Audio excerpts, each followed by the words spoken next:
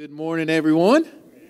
I'm glad you've joined us today. Thanks, everyone, for joining online as well. So it's always good to know that people are tuning in from all over the place to join with us in worship today. And we get to continue our series on how to be a blessing. And I'm excited about this series. It really is. I've said it as we've gone through this. This is not rocket science. This is not complex, but it's powerful. And when we put this into practice, it really has the potential to make a dramatic change on our lives and really change this community as well. Can you believe it's only 2 weeks away to Easter? And we say Easter is a big deal because without it, the church wouldn't exist. Without the death and the resurrection of Jesus, we would have no reason to meet. And so we celebrate the fact that Jesus is alive. And so for Easter, the remarkable thing is that so many people would attend church if only they were asked. And so really all that keeps so many people in our communities from attending church on Easter is no one has invited them to come with them. And we want to make this a little easier for you, so we have invite cards that you can take. And we have a bunch of these just because of how printing works. So take as many as you need. If you have a place of business that you can put them out on a counter or set them out somewhere on the table or anything you can, any creative uses you think for these, take as many as you need and use those to invite people. It has our service times, our website. You can help us as well by sharing things that we post on social media, whether it's Instagram, Facebook, all that stuff. You can help us by sharing the videos and post, and we'll continue to put more stuff out this week as well, next week leading up to Easter. But we're excited about it. We're already working on a sermon and our whole service for that. I'll give you guys a kind of a sneak peek. It's about hope. It's about the living hope we have in Jesus. If you look in the book of 1 Peter, it talks about that living hope we have. You look in Colossians, it has, we have hope because of the resurrection. We're going to be pulling all that together and sharing. Really, we're just in a time where so many people need hope. We look around, we've gone through a lot in our society, in our world, and the hope that we need more than anything is found in Jesus. So I'm excited about that. Hope you guys are as well. Just help us get the word out about Easter, and it'll be here before we know it. Have you ever, I kind of want to start off today by asking you a question. I think for many people, the thing that holds them back from sharing their faith is simply fear. It's fear of, I'm afraid what the other person is going to think about me. I'm afraid I'm not going to know what to say. I'm afraid I'm going to look stupid. I'm afraid I'm going to get rejected. We could just add, we have all of these excuses, all of these fears that we create in our mind that prevent us from telling people about Jesus. And then in church, when we typically talk about evangelism, it's complicated. Well, you've got to learn this formula. You've got to memorize these 5 verses. You've got to go by this, this program, this process. And that was really kind of the basis behind this series is, what if we took the normal everyday things in life that we're already doing, but you do them in a way that allows us to share our faith in a relational way. It's based on a book by Dave Ferguson called How to Bless Your Neighbor. And that's really, and this series has just kind of been how to explain that. And so I'll show I'll share first. I think I'll just kind of jump right in. My first point today is evangelism. When we really get down to it, it should be a normal, everyday rhythm of life. It shouldn't be complicated. It shouldn't be a process. It shouldn't be a program. It should just be a way of living that Jesus just flows out of us. That just as we interact with people, they know who we are, they know whose we are, they know about our faith because we've built in rhythms of life that just help us express our faith. And again, that's really the basis of this series. Evangelism is really just simply telling people about Jesus, who Jesus is and what He's done. And so let's not overcomplicate it. Let's really kind of get back to be people who are a blessing to others.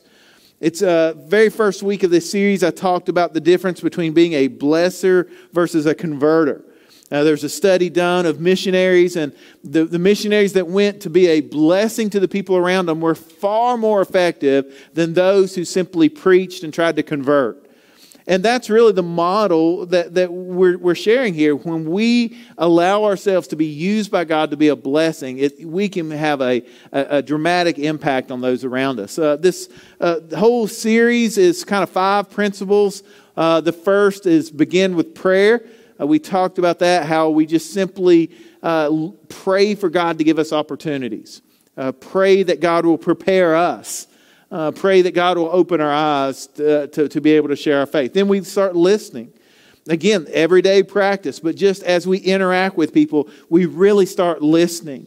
And we can actively listen and ask good questions so that we learn about them. And this is just making our lives not about ourselves, but caring enough about other people to listen to them.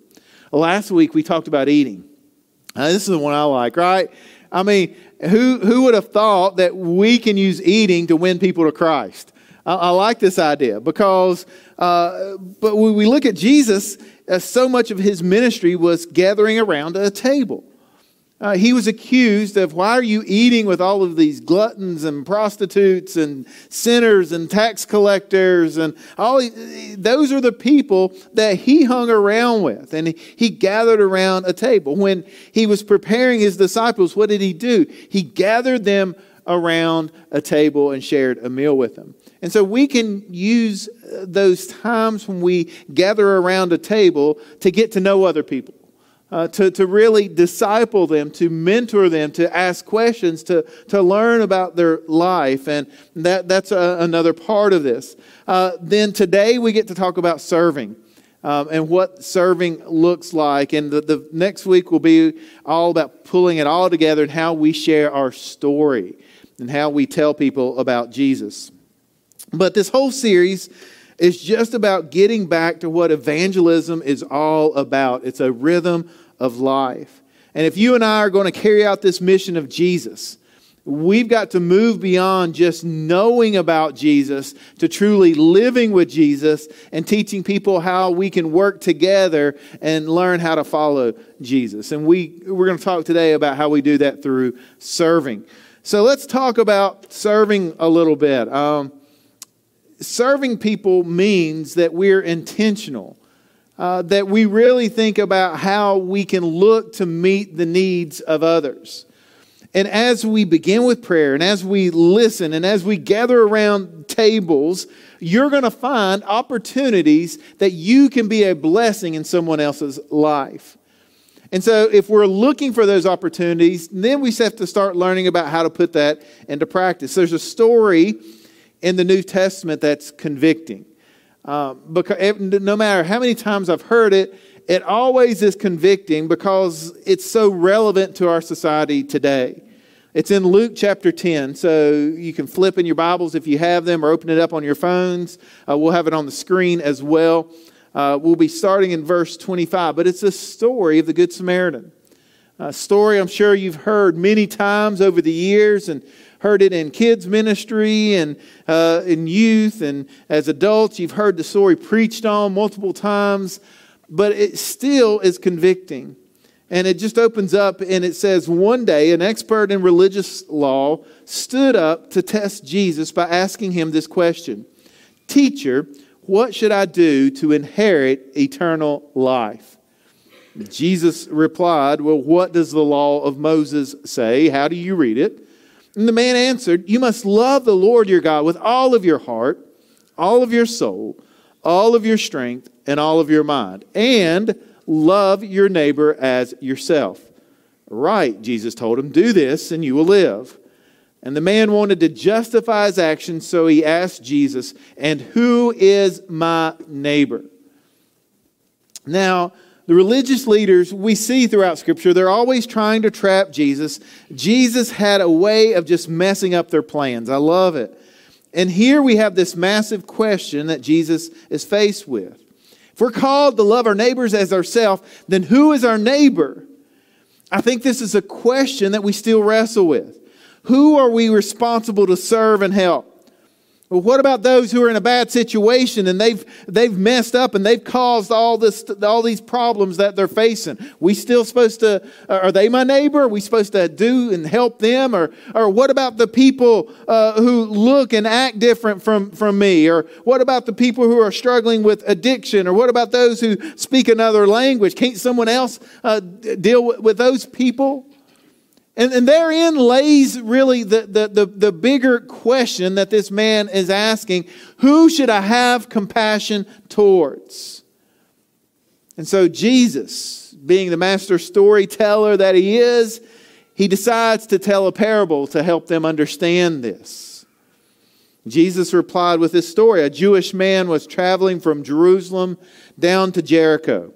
And he was attacked by bandits. They stripped him of his clothes. They beat him up. They left him half dead beside the road. By chance, a priest came along, but when he saw the man lying there, he crossed over to the other side of the road and passed him by. A temple assistant, a Levite, walked over and looked at him lying there, but he also passed by on the other side. Then a despised Samaritan came along, and when he saw the man, he felt compassion towards him.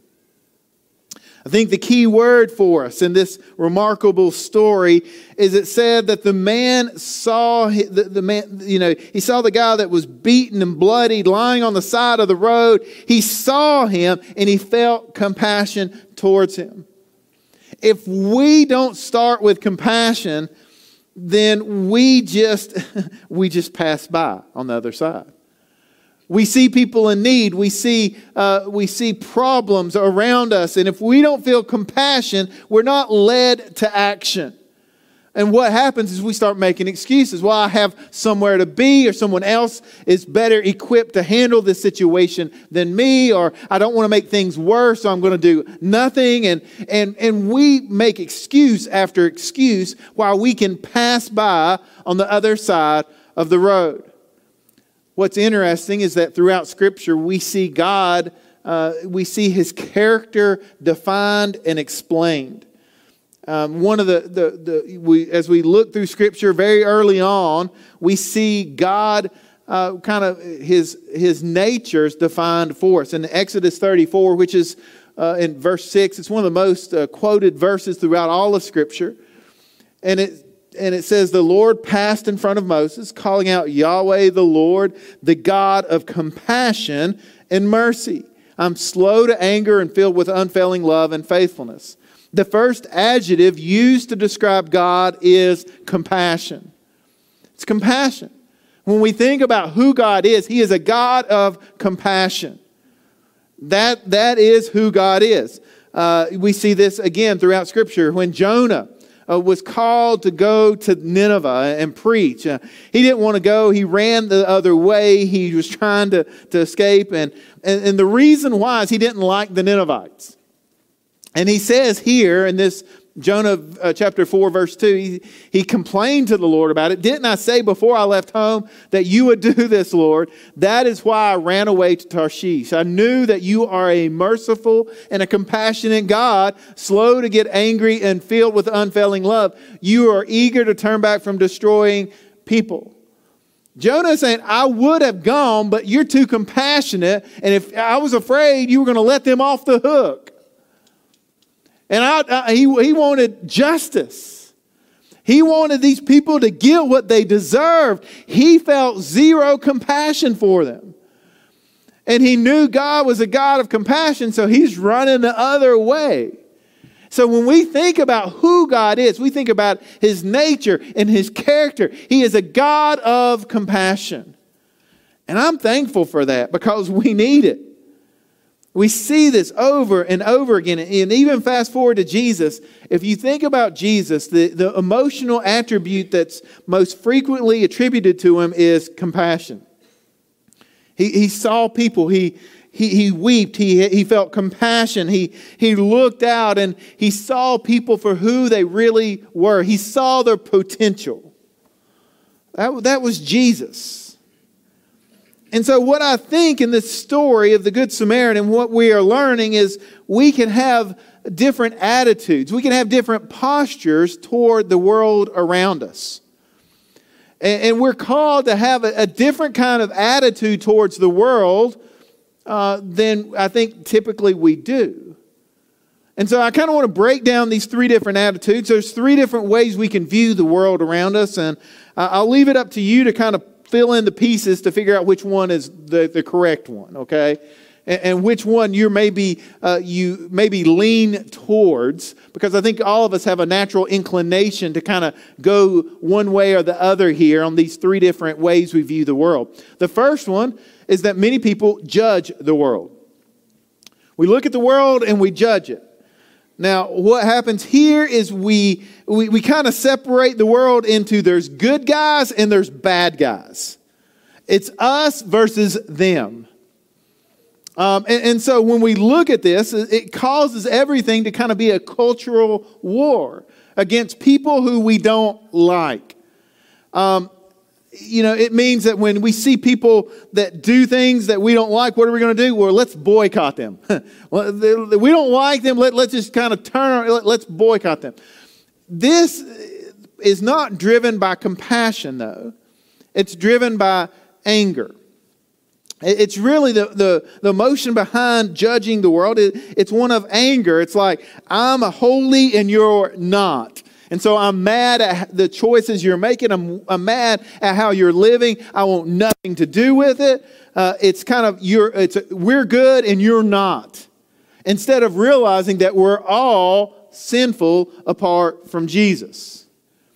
And I'll just say, like, you've heard me talk, there's a difference between the religion and gospel. Religion, what it does, it divides us into bad people and good people. But the gospel divides us into bad people and Jesus. There's a difference there, right? The gospel tells us we're all without Jesus, right? We were all sinners, and yet Christ still loved us and went to the cross on our behalf. And so I just share this because I feel like we're not careful. We lean towards judging people. Which way do you think? Do you think the media promotes this view? Like it's us versus them? I don't care what side of the political aisle you're on. If you watch media, it's trying to divide us into us versus them. You're good, they're not. That's what we are drawn towards. We like to listen to people who are like us, and if you're not like us, then we're going to judge you. And so this is one way you can view the world, is to judge the world. Here's the second way: you can avoid the world. You can avoid the world, and don't hang out with sinners, or you'll catch the sin. And so you need to be different. You need to be separated. And we know, right? Scripture calls us to be holy people of God, to be set apart, to be different. But does that mean we have to avoid people who are different than us? I think we look to Jesus for the answer of that, right? When we see Jesus, who he hung out with, he hung out with the outcasts. He hung out with the sinners, the tax collectors, the prostitutes, the lepers. It didn't matter who they were. He saw them. He felt compassion towards them, and he spent time with them. The fear that motivates avoiding the world is not anger. It's not compassion. It's fear. It's just you're fearful of the world and what it could do to you, so you pull back from the world. If you study church history, this goes all the way back. You had the Sadducees and the Pharisees, and you had the Essenes that were lived in the time of the first century, and they kind of pulled out and lived in their own communities. We see the monastic communities through the early church period, where you would have the monks kind of gather and separate from the world and say, well, the world is evil, so we're going to be separated from the world. And we even see that in some of our cultures, even here in the mountains, we do this. We pull apart and say, we have to be so different. You can't go anywhere that there may be sinners present. And so this is a fear, and we've got to be careful. And I think the priest and the Levite in this story probably fell into this category. Because they saw the man beaten and bloodied, and they're thinking, okay, if we stop, well, should we stop? Should we not? And they saw him, and they're like, well, what does it mean for us? It means, okay, it would make us ceremonially unclean, and we'll have to go through all this stuff. We just need to stay separated from that. And so we'll go on this other side of the road, and we don't have time to mess with that. They were avoiding the world. And so that's the second way we can look at the world. There's a third way, though. And I think you see kind of where this is going. The third way is to serve the world. Martin Luther King Jr. said this. He said, the first question which the priest and the Levite asked was, if I stop to help this man, what will happen to me? But the Good Samaritan reversed the question and said, if I do not stop to help this man, what will happen to him? It's a matter of perspective. It's a matter of what's important. If we keep going in the story, verse 34, it says, going over to him, the Samaritan soothed his wounds with olive oil and wine and bandaged them. He put the man on his own donkey and took him to an inn where he took care of him. The next day he handed the innkeeper 2 silver coins, telling him, take care of this man. If his bill runs higher than this, then I'll pay you the next time I'm here. This is not just a minor, let me just do something, here's a dollar bill and keep going. No, he got down off of his donkey, put the man, he traded places with this guy, literally, and took him to the inn and said, I'm going to take care of you until you get better. I'm going to be responsible for you. This was a serious commitment here. And when you decide to serve the world, you're not motivated by anger. You're not motivated by fear. Instead, you're motivated by compassion. He saw him and he said, I've got to do something. Now, I'm guilty, and I don't know if you are, but sometimes I would say I have selective compassion. I'm compassionate towards things that I'm interested in. I'm compassionate towards things that I'm comfortable with. I know what to expect.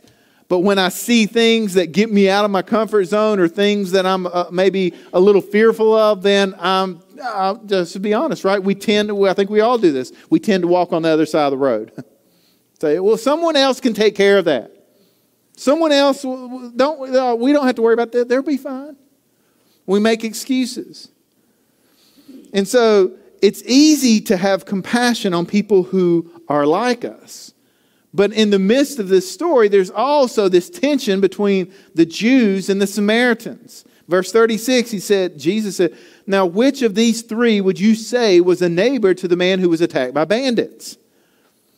The man replied, interesting, the one who showed him mercy. He wouldn't say the Samaritan. Couldn't even say the name. They were so despised. He's like, no, not this. Is that one that showed mercy? That one. I'm not even going to say it.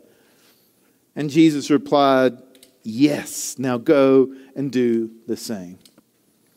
Now in church history, you've probably heard that the Jews and the Samaritans didn't get along, and the Jews wouldn't walk through Samaria even though it was a shorter distance. They would go around it just to avoid being around the people. You may not know why as you study church history. And to simplify it a little bit, when the Jews were in captivity in Babylon, it was a bad time for the Jewish nation. And finally they were freed and they were able to go back to their homeland. But some of the Jews stayed in Babylon. They stayed where they had been slaves and captive. And not only did they stay, they started intermarrying with the Babylonians that were left and the Assyrians. Those were the people that are the Samaritans. And because of that, right, the Jewish people viewed them, even though they were half Jewish, they viewed them as traitors. You stayed behind when we all came home. So there was bad blood between these two groups. They did not like each other. There was racial tension. There was ethnic tension. They were like, they even had to worship in a separate place. This was a big deal. And so It's interesting. I share that because it's easy to have compassion on people who look like us. But what about the people we don't like? What about the people who don't look like us? What about the people who don't have the same skin color or the same country of origin, or the people who don't vote like you? Ooh, I'm stepping on toes now. You mean I'm supposed to have compassion on people who vote different? This is right. Compassion, it doesn't mean you're liberal or conservative. It means you're like Jesus when you have compassion. And just as a side note, I'm going to get up on my soapbox this morning. Don't let politics tell you who you should be compassionate towards or not. Jesus is the one that gets to tell us. Amen? There's a controversy, and I think in the church world today, even about the word social justice and doing good for others and what it's labeled and what it means. And there's books about it and articles about it. And I'm afraid what we've done is we've let culture dictate to us who we should have compassion towards and who we shouldn't. And I would just say, right, when it comes, I don't care what you label it and how you put it, but we're called to show grace and forgiveness and mercy to people. I don't want somebody on the news media telling me who I should like and dislike. That's not their role. That's not their place. And yes, there's a right way to do it and a wrong way to do it, but we are called to care for those who have no voice. We're called to lift up and help the oppressed. We're called to do things and show love and compassion and mercy and forgiveness and grace to the sinners of the world and the outcasts because they need Jesus. And we're the ones that can help them and show them. And we can stay true to the biblical biblical message. We don't have to compromise our convictions. But we can do that in a way full of grace and mercy. We can look to Jesus on how to do that. And so I just want to challenge us a little bit, right? Don't let labels that the media creates keep you from loving and serving others. What if, I'll just say this, I think when we read through this story of the Good Samaritan, it's like, well, do you identify with the priest or the Levite or the Samaritan? And we're like, oh, we would be the Samaritan. We'd be the one that stopped and helped. I don't mean to burst your bubble, but I have a feeling most of us wouldn't be in that group. Most of us would have an excuse to say, oh, there's a reason I can't stop and help. Do you know who I think we should identify with? Is the man who was beaten and bloodied and left for dead on the side of the road. Because when we realized that we were in that place and Jesus was the one who stopped for us and healed us and bandaged us and brought us back to life, that's when we can then go and extend that same grace and love and forgiveness to others. We've got to realize that was us. It's not us versus them. It's not we're better than everyone else. No, we're all in the same boat. We need Jesus. That's how we can have compassion, is understanding who we are.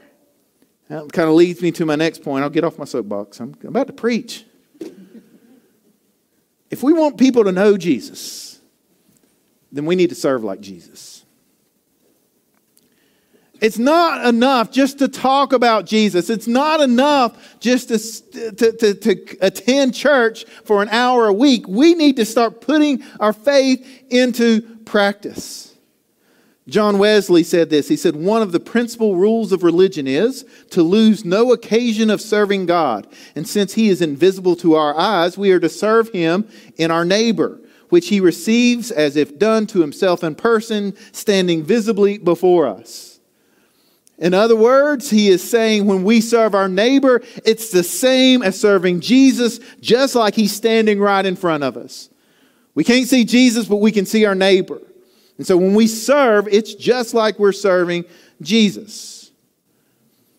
And so as we look to Jesus then, if we look for His example, he kind of took the common, I think, belief of the day that in order to to be a great person, you had to achieve power and wealth and prestige. And the higher you rise, the more power you have. And Jesus takes that and says, if you want to serve others, you got to flip all that upside down.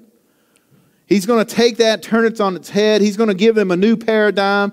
And he did that by gathering his disciples together. So in John 13, we can't talk about serving without going to this passage and looking at it as well. This was just before Jesus was betrayed. He's gathered his disciples together. The disciples have been arguing about who's the greatest.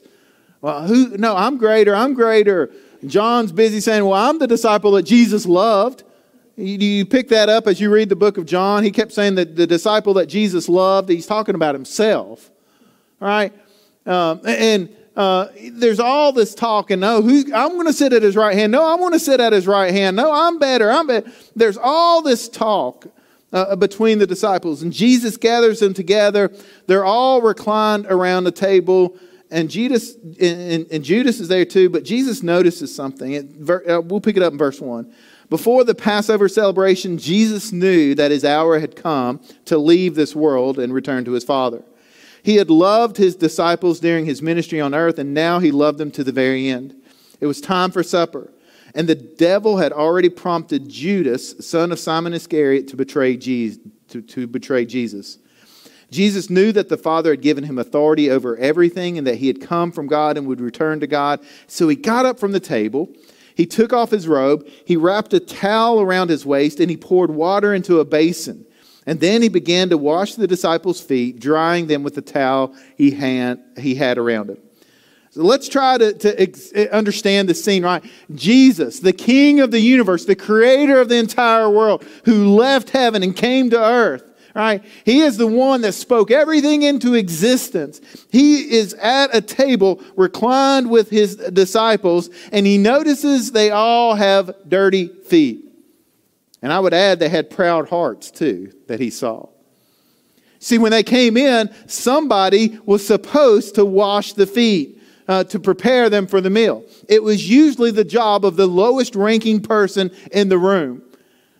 And so if they had a slave or a servant, that would be the person that did it. In this case, it was just the disciples. And so what happened? They're walking in and said, it's not going to be me. You can do it. And it ended up they were all so prideful that nobody would do it.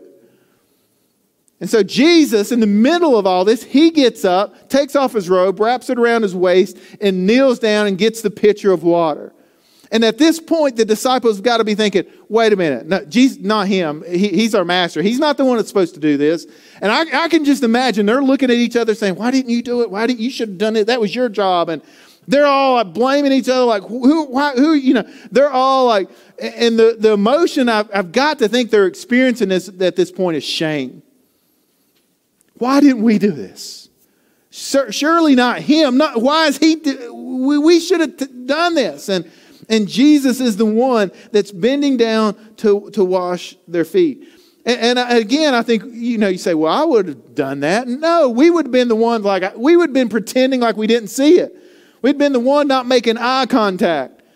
We'd been the one that would just like, oh, I'm getting old. I just can't bend down anymore. I think someone else needs to do it. My knee hurts. I can't get down and up again. I'm using that excuse a lot right now. We're great at making excuses. And then I love, Jesus has this conversation with Peter. And Peter's like, no, you're not going to wash my feet. In verse 6, when Jesus came to Simon Peter, Peter said to him, Lord, are you going to wash my feet? It's like, and as he's saying, you can't do that. That's not, he's like, no, I'm going to refuse. And Jesus replied, you don't understand now what I'm doing, but someday you will. Peter protested, no, you will never, ever wash my feet. And then Jesus replied to him, unless I wash you, you won't belong to me. And I think at this moment, it's where it finally kind of clicked for Peter. He's like, okay, wait a minute here. Jesus is teaching us a lesson. And I need to submit. I need to let him do what he's doing here. There's something to learn here. And he's like, okay, And I love, Peter's just like, okay, then don't just stop with my feet. You can go ahead and do my head as well. And wash my hands. You can just wash me all over. Do whatever you need to do because I want to belong to you. And Jesus replied, a person who is bathed all over does not need to wash except for the feet to be entirely clean. And you disciples are clean, but not all of you. Judas was there. And that's what he meant by that, saying you're not clean. He's giving them an example here. He's showing them what it means to truly serve. And then verse 12, he says, after washing their feet, he put on the robe again. He sat down and asked, do you understand what I was doing? You call me teacher and Lord, and you are right, because that's what I am. And since I, your Lord and teacher, have washed your feet, you ought to wash each other's feet. I've given you an example to follow. Do as I have done to you. I tell you the truth, slaves are not greater than their master, nor is the messenger more important than the one who sends the message. Now that you know these things, God will bless you for doing them. The message here is simple. God blesses you when you serve others. Rick Warren said this. He said, the only way you can serve God is by serving other people. I've heard it said that you're never more like Jesus than when you are serving others. And so it's acknowledging what Jesus has done in your life, acknowledging that you care and you have compassion about those around you, no matter what the circumstance is that they find themselves in. When I look at our church, I'm so thankful that we've got a lot of people serving in a lot of different ways. We've got people serving on Sunday morning, upstairs, downstairs, outside, inside. We've got people serving during the week. We've got people serving with kids and people serving with teenagers. And we've got people also, though, serving in our community in a number of ways. We've got people serving on boards and serving in ministries. And we've got a video I want to show here, but there's a couple in our church that are here today. I'll embarrass you guys a little bit. But Evan and Leah have been a blessing to our church and a blessing to our community. Right? Before they came to Galax, they lived in India for 7 years, working to free women in sex trafficking. They're here now serving in so many different ways. Evan's on city council, Leah's on the school board, and Leah's now president of the Freedom Firm, the same group they worked with in India. And so they're continuing to work with that ministry and rescue women who have been trapped in sex trafficking. And Eugene sat down with Leah and did an interview and asked her about serving and about how we can all serve. And I want you to watch that video now with us. We learn a prayer when we're young about, Lord, your kingdom come, your will be done on earth as it is in heaven. And I think we think that means big things. That means impacting the world or changing something huge. But how do we do that? And we really don't know how. We're small. But I think when you see in Scripture when Jesus talks about the kingdom of God and what that means, it is small. It's the seed that falls into the ground and dies and bears much fruit. It's the bit of yeast that works through the dough and changes all of it. And so it really is the small things that change. We can change, impact the area around us. And I think that God puts us in our areas. He places us as His children. And as we get this idea that we're clay jars, we're here to serve God and to be used by Him, and He puts His treasure in us. And I think He wants us to engage our world. And so we look around us and see who can we touch, who is within my realm of reach, and we see our family and our neighbors and our community, our state, our country, and going beyond, and see who God puts in your path. In my life, I've seen God plant us in particular places and give us great friendships or relationships. And as we just say, God, use me in this place, we see Him use us. But God, I think, calls us to engage. He says, follow me. And as we follow Him, we don't always know where that leads, but we know that it's within where He places us. Within our reach, we're called to bless. So we start with our family. Then we look to our neighbors.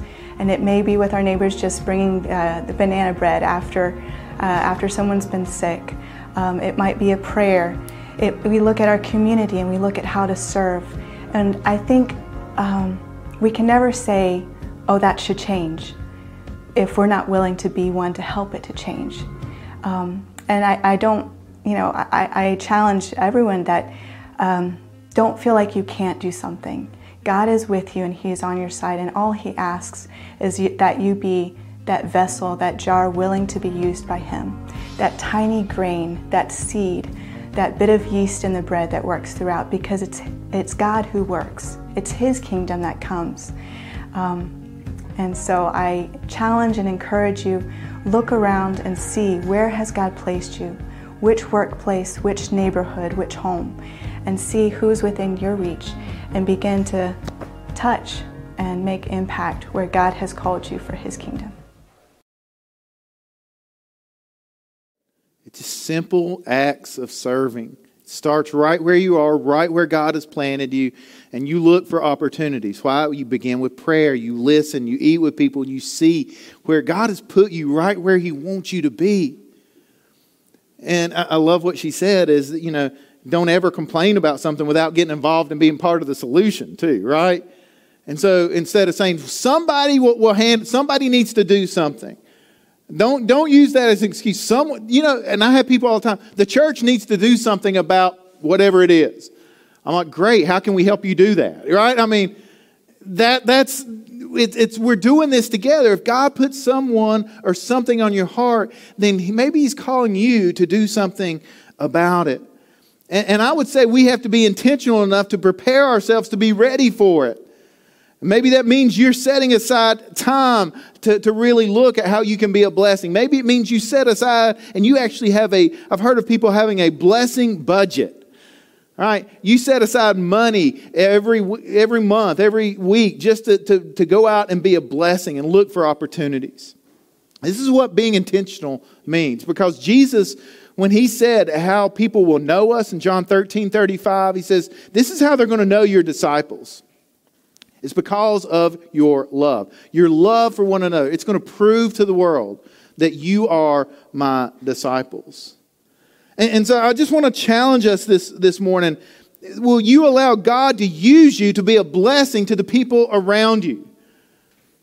Would you just allow Him? And maybe God is calling you to serve. Maybe it's inside the church. Maybe it's in the community. Maybe you have a passion. Maybe you're passing by something every day that's breaking your heart, and He's calling you to go deeper and dig deeper and do something about it. For our church, we have the Engage Fund, and that's one of the ways we use to be able to support ministries and missions and opportunities as they come up. But I'll tell you, the easy thing to do is when someone comes with a need, say, well, here's $25 going your way. It's much harder to get involved in their world and their life and find out what the real problem is and walk with them to find a solution. That's what God calls us to do. It's messy. It doesn't always turn out like we expect or we want it to. But that's what real ministry looks like. That's what service looks like. It's interesting, when Jesus talked to the rich young ruler, He told him what he needed to do. He walked away dejected. He didn't choose the right thing. And that's going to happen to us sometimes. But it doesn't mean that we quit doing it. It doesn't mean we get cynical. It doesn't mean we turn our back on people who need the gospel the most. It was the love of Jesus that led Him to His cross, His compassion on us. That's the same compassion we share to others. I want to challenge you this morning. Who's God calling you to bless? Who has He put on your mind, your heart? Who are you interacting with on a day-by-day basis? Is it your family? Is it your coworkers? Is it your friends, your fellow students? Where is it that He has placed you, and how can you be a blessing? That's really the question. Next week, we're going to talk about how we can put these things into practice and share our story, share God's story, and how we can do that. And again, it's not going to be complicated. It's going to be really simple. It's just an everyday rhythm of life. But I want us to pray right now and think about who God is putting on our hearts and minds to reach out to this week. Let's pray. Heavenly Father, Your word, just as we open it up, it convicts us, it challenges us, it confronts our false idols in our life. And I pray that as we look at the world around us, that we would not get bitter and angry and fearful, but that we would see the world around us and have compassion on those who need Jesus, those who need hope. And as we enter into this Easter season, Lord, where so many people are hurting and so many people are looking for hope, let us be the ones who can introduce those people to Jesus.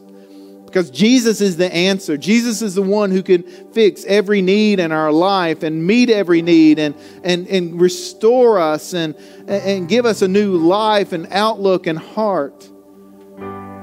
Lord, I pray that we can be people who would just share the compassion that we've received and share that same compassion and grace with others. Lord, forgive us where we have been judgmental and angry, and give us a heart of compassion. Lord, I pray that you would give us opportunities to share our faith with others, and Lord, just help open our eyes to see those needs. And finally, Lord, if there's anybody listening online, anybody here today that doesn't know you as their Lord and Savior, would today be that day that they would just simply surrender and say, Lord, I trust you. I believe. I know you went to the cross just for me. You died on my behalf. And so I believe. I want to follow you. Forgive me of my sin. Cleanse me from my unrighteousness, Lord. Help me to follow after you. Help me to see others as you see them. Help me to extend the same forgiveness that you have given me to others. Heavenly Father, I just thank you. You've been so good to us. We have so much to be thankful for. And so as we close our service today and praise your name, would you just help us, Lord, to understand who you are and help us to share that with others. It's in the name of Jesus we pray this morning. Amen.